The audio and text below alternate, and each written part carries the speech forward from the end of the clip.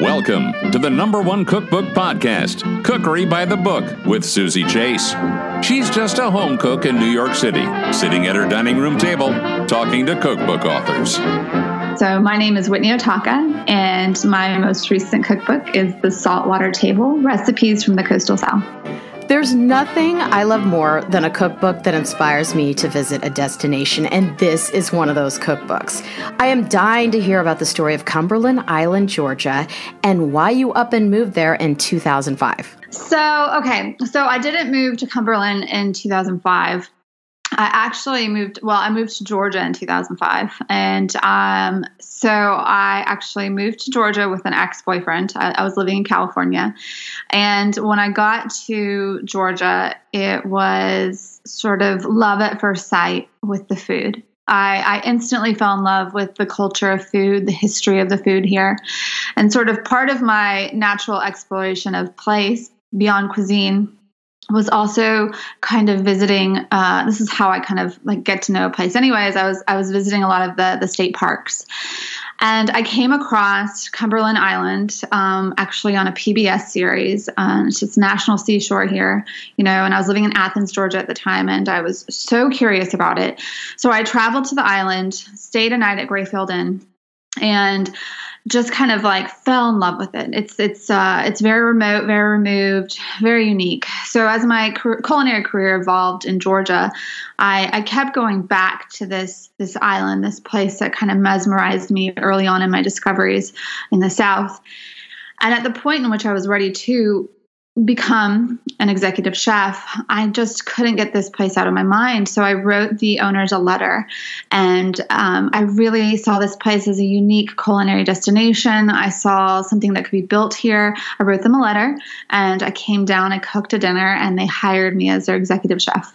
Oh my gosh. So you moved You moved to Georgia in 2005. When did you move to Cumberland Island? So the first time I moved here was in 2010. Oh.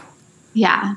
Interesting. Oh my gosh. So when you got there, what was the thing that you did or saw or ate that made you think, this is my spot?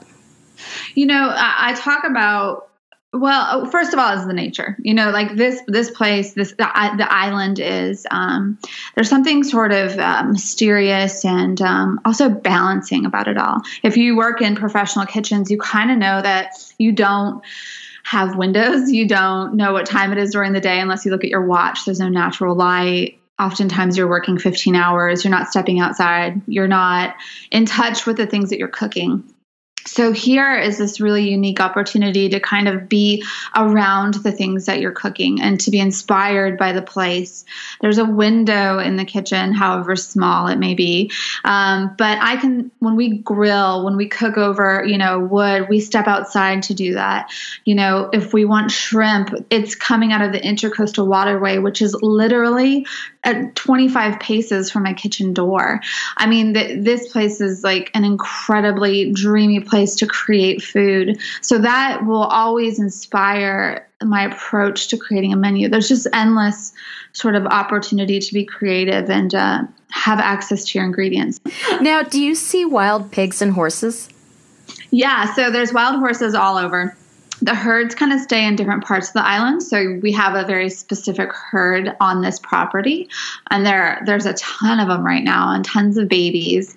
And the pigs are very sort of skittish. So oftentimes I'll most likely see a pig when I'm jogging, especially away from like main properties. They tend to stay away. It's very rare that you see one on the Grayfield property. I've seen maybe one mama with maybe a couple little piglets on her side. In your opinion, what are the most iconic Southern meals? No pressure. Well, I mean, for my region, it's a lot of the low country, right? So my book kind of touches on two areas, that I combine into the idea of the tropical South. But most people think of the low country, right, as being the dominant flavor profile of the Carolinas and Georgia, and we have dishes like shrimp and grits, which are incredibly, incredibly iconic, and I do a spin on my book fish and grits, which I think is equally iconic and maybe not as known. But I do a play where it's shrimp and fish and rice grits.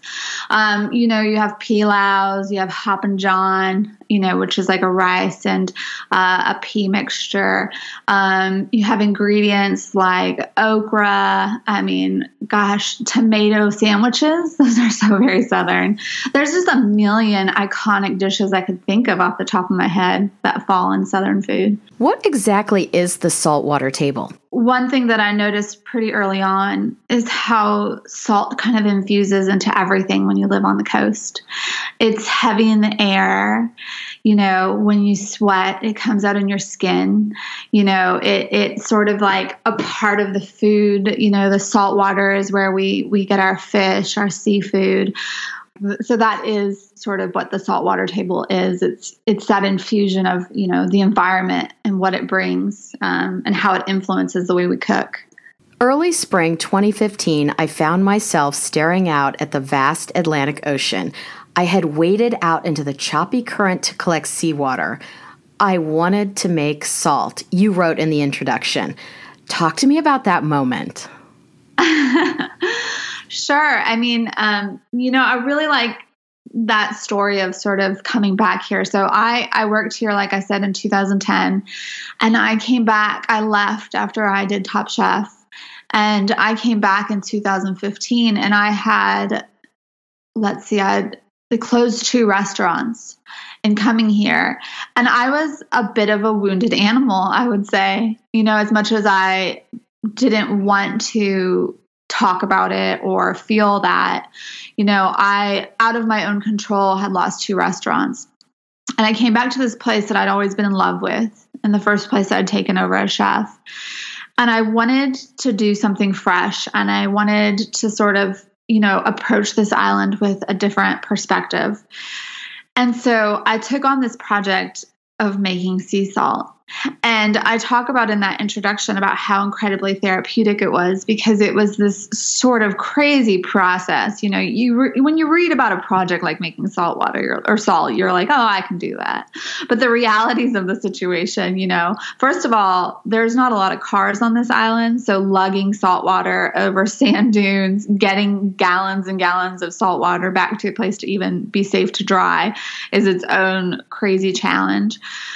But it was sort of this process of, distilling this salt water, cleaning it, laying it out to dehydrate. It took weeks and weeks. And there was times when, rain would blow in because I didn't have it protected well, and it would get washed out, or all the sand gnats around here would land in it. But it was this process of kind of renewal for me, taking on and being able to create something again. It was sort of therapeutic. So it was very important. You said in the book, what truly great adventure goes as planned. Isn't that the truth? I just spent a whole summer traveling, and my favorite moments are the times when everything goes wrong. Not in the moment, but afterwards. They make the best stories. I find with most of these Southern cookbooks, the authors are from the South, and you grew up in the Mojave Desert. What sorts of foods did you grow up eating? The Mojave Desert was literally a food desert. It was not a place where there was visible locality. I didn't grow up near anything that was farmed. I didn't see agriculture, which is maybe one of the reasons I fell in love so very quickly with Southern cuisine. But, and my family didn't have a lot of money, but my mother was a good cook. And my mother took on, cooking from scratch for us. She would make bread. She, I grew up loving packaged hollandaise on my broccoli. Didn't we all? She cared enough to put a lot of effort into that. But, the one thing, there wasn't amazing restaurants around us. There was no, fine dining. I thought Olive Garden was the greatest thing ever.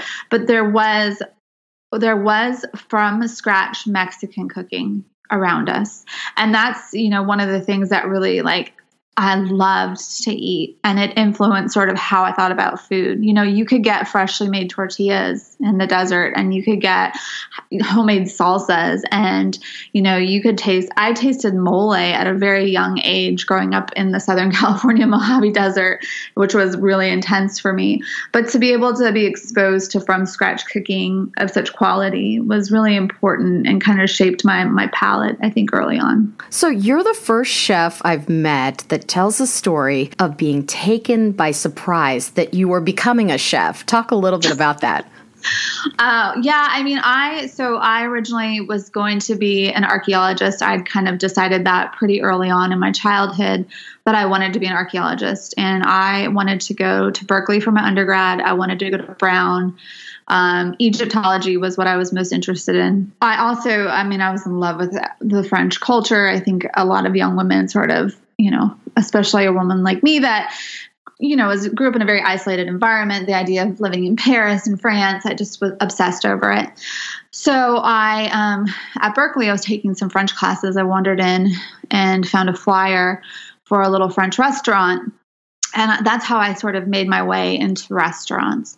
It wasn't intentional. I didn't intend to go work in that restaurant, work in a kitchen. They put me in the kitchen because they didn't think I had any front of house experience, but I was really good at it. From the beginning, I was really good at it. I loved taking care of ingredients. I loved thinking forward, as in sort of like anticipating the needs of what Eric Leroy, who was the owner, and, you know, he wouldn't have called himself a chef, but very much was a chef. I loved anticipating the needs of when an order was called, what he needed, being ahead of it. I would do everything from prepping the food to washing the dishes to being the barista to dropping the check to clearing the table. I was sort of like, I did everything in that restaurant, and I loved being active in that way. I loved running around. I loved sitting down to talk about food at the end of the night. So I kind of got sucked into restaurants, and I kept denying that this is what I was going to do. And I kept denying it until I think I was like 26 when I finally admitted it to myself. And it was the move to the South when I finally sort of realized that I was all along the way was discovering food through the lens of this love of history and anthropology and archaeology, but it was sort of morphing me into becoming a chef. Speaking of archaeology, buried in Cumberland Island's soil are relics of at least 4,000 years of human history. What's the most interesting thing you've dug up? So and when I say we, it's my husband, Ben, and I, we have found 2 Spanish coins. Those are some of our treasures that we love, that we've personally found. But there's really amazing sort of treasure hunters is what I call them, but they're family members. They've grown up on this island and they know where to look. Gogo Ferguson in particular, she's an amazing jewelry designer. And she goes out and she finds amazing pottery shards from the Timucua Indians that lived here. She has found dinosaur bones, like a woolly mammoth molar. That's so cool. Yeah, and megalodon teeth, like extinct giant sharks. And I'm just like in awe every time I see these, like amazing, because I don't have the eye. My husband has a better eye than I do. The people that can walk and be like, look at that. I'm like, rock. I literally was standing on an arrowhead one time and somebody else was like, what's under your foot? So your culinary exploration of the South was combined with love and friendship. Talk a little bit about Ben. So Ben and I met working at 5 and 10 under Hugh Atchison in Athens, Georgia. We started working together. He started actually a month after I did. And he had worked at Blackberry Farm, and he came in and he actually moved to pastry. So I was a day prep person because I was going to culinary school at night. So in the kitchen during the daytime, it would literally just be the 2 of us or maybe one other prep cook in there. And he grew up in the South. He grew up in a small town, Washington, Georgia. in a he was younger than me too, and he much more traditional Southern family. Their family had been in the same town since maybe the 1820s. So he had this very traditional upbringing, and I was from California and a little more wild, and I'd gone to Berkeley, but we just instantly became best friends. It was just, I don't know, I can't put words into it, but we were best friends immediately. And so we had this great year and a half of building an amazing friendship. And then we, along the way, were falling in love. So we've been working together, 13 years now in the same kitchens. We've lived most of our relationship on a deserted island where we only have each other's company. But he taught me a lot about Southern cuisine. You can learn a lot in a restaurant, but I think you learn so much more in the home from the people's traditions, the way that they eat, the way they celebrate, the way they mourn, the food that they serve on these occasions. I think those things have really crept into sort of the soul of how I understand Southern food. It's that gathering point around the table, the conviviality of it all. I went to a Hugh Acheson dinner the other night here in New York City, and it's kind of like you. He's from Canada, but he's sort of embraced the South. Yeah, he was an interesting mentor to have. He's very intelligent, very witty, very dry. Yeah, he was fun to listen to. Yeah, he was always fun to listen to in the kitchen for sure. I mean, it was a very close-knit team those early days at 5 and 10 because Hugh was still in the kitchen. It was before sort of he'd gained fame. We just it was a great place to grow as a cook, honestly. Tell us the story of Grayfield Inn, which is the only commercial establishment on Cumberland Island, and it has such a rich history. It was in the 1880s that Andrew Carnegie's brother, Thomas Carnegie, and his wife, Lucy Carnegie, first visited Cumberland Island. So the Golden Isles became this sort of interesting location for these northern industrial tycoons to come down and get away from the cold northern winters. And Cumberland sort of struck Lucy's fancy. It was Lucy that sort of really fell in love with Cumberland. So they bought, I think it was like 80 or 90% of the island. And on sort of this original hunting lodge, they built Dungeness. So Dungeness was the first house that's located on the north end of the island. Lucy, being a very Victorian-aged woman, wanted to have her children as close to her as possible. So for her married children, she built each of them a home on Cumberland Island. One of those houses being Grayfield. It was originally Gray's Fields. So Grayfield became the house she built for her daughter, Margaret, who became Margaret Ricketson in marriage. So it was passed down through their family. And in the 60s, there came a point when a lot of these, beautiful old homes that were so large and so hard for the families to keep up were sort of, run down. And it was the family that convinced Lucy Ferguson in the 60s to turn it into an inn. I want to say it was 1965 that they decided to make Grayfield an inn. And it started really small. I think they only had like 4 rooms. And it was all of Lucy's grandchildren who sort of took the charge, and it's evolved over that time. So, it's been open for a good number of years now, and it's really changed, with the times. And yeah, that's Grayfield's history. But there's some of the old houses still as well that are located here. Plum Orchard is now in the park system. Dungeness, unfortunately, is in ruins now. It's the Dungeness ruins.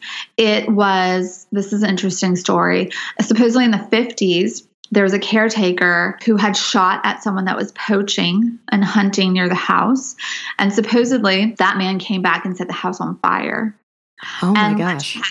That the person was never caught, but the person is still in Fernandina and alive and brags that they were the one that set the house on fire. So Dungeness is in ruins. There was a house near there called the Grange, I believe is also part of the original 5 houses. Yeah, it's amazing. You drive along this dirt road on this nearly deserted island and you come across these 100-year-old mansions. They're just so striking and a bit spooky in their own way too. The only local produce produce you have access to is Grayfield's 2-acre garden. What grows in your garden? Oh man, we grow a lot of beautiful produce. Right now we're kind of in between seasons because it's so hot in the months of August and September that we hardly can grow anything. We still have a little bit of okra coming in. We oddly get to sort of bring back a little bit of summer produce when the intense heat settles down. So we're looking for a second crop of tomatoes and cucumbers to come in right now. Leafy greens, we can grow everything from broccoli to cauliflower, kale, mustard greens, sweet potato greens. We had some beautiful sweet potatoes come out this summer. You know, we have mokum carrots, high curry turnips, beautiful fairy tale eggplant, arugula, little gem lettuces. I mean, it's absolutely stunning what we can grow in this amazing garden. And that credit really goes to the different teams that have come through and farmed. It's usually a couple, sort of like Ben and myself. I think couples do well in this isolated environment. But they're out there every day like we are in the kitchen. And it's great too, because we can go out there, and be sort of like picky about things like, oh, this is perfect, the way it is now. Like we see it a different way sometimes than a farmer does. It's being involved and being able to walk out into the garden and know that it's being produced specifically for your kitchen. It allows you the opportunity to really sort of choose when it should be harvested. Like a lot of cookbooks, you break up the chapters by season, but your seasons are different. Can you tell us about those? Sure. Yeah. It was an interesting process. It was funny as it was literally the first thing I thought of. And it's based on sort of the ecology of this island. It's based on the most prolific feeling of each season. So the first chapter is oyster season. We have wild oysters that grow here on the island. We do oyster roasts in the wintertime. It's like the cold water. The water doesn't get super cold here, but the coldest waters produce really delicious oysters for us. They're briny and wild. The second season is vegetable season. And that's a really great time for us for growing in the garden. And it's sort of that early spring, to late spring, where we have so many amazing crops that run together. I mean, we still have tender mokum carrots running into the first harvest of cherry tomatoes. It's pretty amazing the combinations we can get. So that's the second chapter. The third chapter is shrimp season. And shrimp is, if you've been to the coastal South, shrimp is king, especially along the Georgia coast. It's sort of a main part of the economy here. We still have shrimp festivals. We have the Blessing of the Fleet. It's one of the things that you can find easily that's caught locally. Everywhere you drive, there's a guy that's selling shrimp on the side of the road. And then there's heat, which is, if you've ever been to the South in summer, you know what I'm talking about. It's this heavy blanket of humidity that kind of drapes over everything. The sun is so saturated. The light is so bright. It dominates how you cook, how you feel. You have to take breaks in the afternoon. It's just really intense. And then we celebrate sort of the breaking of the heat with smoke and cedar. And that's when you can sort of go back outside. That's the idea of preservation. That's, when you're building fires again and sort of celebrating the year's end. That is the seasons. On Sunday night, I made your recipe for low country boil on page 176. Can you describe this recipe? Oh, sure. Yeah. Low country boils are so very popular in this region. I really think in the coastal South, everywhere from Louisiana to North Carolina, there's a version of a low country boil. And for us here, like I said, shrimp is sort of the king of our low country boils. So, we throw in shrimp, we throw in corn, we throw in potatoes. It's just like this one pot meal. I think it's pretty easy. Did you find it pretty easy to make? Yeah. What was interesting was I thought that the orange and then the tomato juice were kind of surprise ingredients. Are they normally in low country boils? I'd never made one before. I grew up making Frogmore stew, which is kind of a low country boil when I worked for Hugh Atchison, and we always had sort of tomato broth in ours, which I loved that flavor. And then the oranges for us here, we have a lot of citrus trees that grow on the island. So it was natural for me to reach for an orange as opposed to a lemon, which would be, the obvious go-to. But I love that sort of like addition of the orange to it. It was just sort of that Cumberland Island feeling that I brought forth in the book. One last thing about that is that I love that you just throw it down and you eat it with your hands. There's not the pomp and circumstance of needing a knife and a fork. I think the joy of, and I try to express this in the book a lot, there's something about eating with your hands that I just love. I love that feeling. Washed hands, I think I say in there, but I love that. It's just, there's this casual nature. People instantly relax when they're eating with their hands, as opposed to at a table with a white tablecloth, perfectly set with silverware. It just creates a different atmosphere. And that's one of those meals that really creates a cultural memory and sort of gives you a sense of real people. Now to my segment called My Favorite Cookbook. Aside from this cookbook, what is your all-time favorite cookbook and why? I'm madly in love with the Heartwood Cookbook. It is one of those books that takes you to a destination, and I just love everything about it. The storytelling, the writing, the food, the photography. It's so rich and so lovely. I call it sort of my little guidebook. I would keep it around when I was working on my book. I know the books are very different, but it was such an inspiration for me. And even the story, Eric Warner and his wife, the story of sort of going away and kind of running away from New York to Mexico and to Tulum to open this project. I love it. I love everything about that story. I love adventure, and the food is beautiful, and the culture of the food there is incredibly impressive. So yeah, that's got to be one of my favorites. Where can we find you on the web and social media? I mean, everything's my name spelled out. I'm on Instagram, I'm on Facebook, and I have a website, which is just whitneyotaka.com. And I have a lot more recipes that I put on there. I have great intentions to do so many things, kind of listing more of our travels. I do travel frequently. A lot of people ask me where to eat when I travel. So I'm trying to get those posted online as well. So whitneyotaka.com. Thanks for giving us a glimpse into your life and for chatting with me on Cookery by the Book podcast. It was my pleasure. Thank you so much. Subscribe over on cookerybythebook.com.